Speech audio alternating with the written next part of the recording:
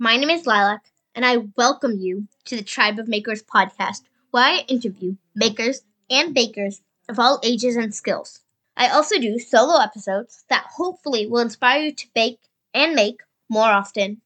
I hope that this podcast will inspire you to create every day. Let's get started.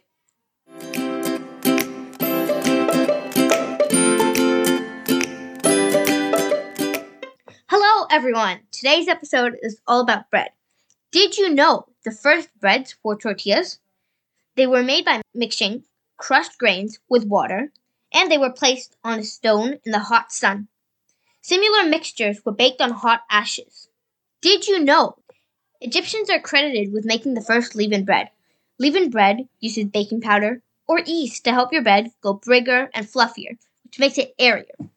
When making the bread, the kneaded dough has to have some time to rise. When rising, the yeast eats the sugar, forming the bread and improving the bread's flavor and texture.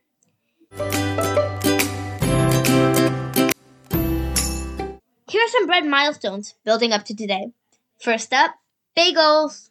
Bagels were created by the Jewish community in the 1400s. The story goes that a baker in Vienna, Austria, accidentally invented the bagel. The baker, aware of the king's love of horses, shaped the yeast dough into a circle and called it a bagel, which is Austrian for stirrup.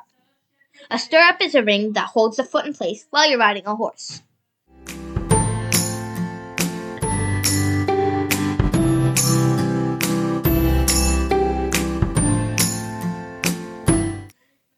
Alright, next up we have focaccia bread. The name focaccia is translated from the Roman panis focaccius, which means bread focaccia. Focaccia was traditionally baked in coals in Roman times.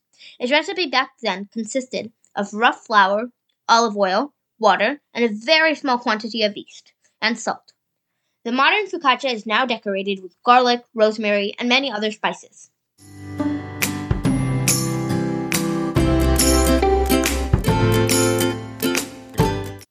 Alright, we've got pretzels next. Legend has it that the pretzel was invented by an Italian monk. It was invented to reward young children for learning their prayers. He supposedly folded strips of bread dough to resemble the crossed arms of the praying children. Wow, that was really interesting. Okay, next up we have soda bread. Soda bread is very interesting bread. It uses baking soda instead of yeast to activate the bread. Most breads use yeast. Soda bread is originally from Ireland, but is now used all over the world. New variations use raisins, bacon, cheese, and other additional items. I have never made soda bread, but I'm planning on making it sometime in the future.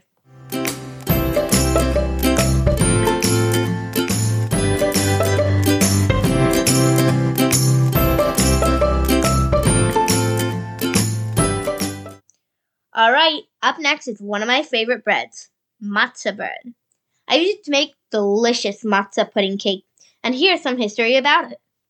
Matzah bread is based on the biblical story of Passover, and used to be made by hand. The dough used to make the matzah is very different from other bread doughs, because matzah uses an unleavened dough, which means no yeast, no baking soda, no activators. In 1838, a Frenchman named Isaac Singer invented a matzah dough rolling machine that cut down on the dough's prep time and made mass production possible.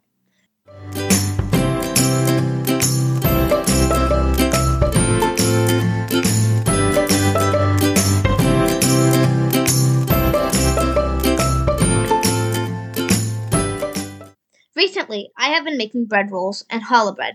I found that if I do not let my yeast dough rise enough, then the bread ends up being too thick. 1 hour of rising is usually enough for the bread rolls. After 1 hour is over, without kneading the dough, I cut it into small, medium-sized balls and place them on a baking tray. Then I cover them with a towel and let them rise while the oven is heating up. Once the dough has risen at least to double volume, I give the balls a light egg wash so the crust turns golden brown.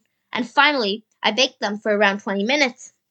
I love to spread butter or chocolate on the rolls after they cool a little and share them with my family.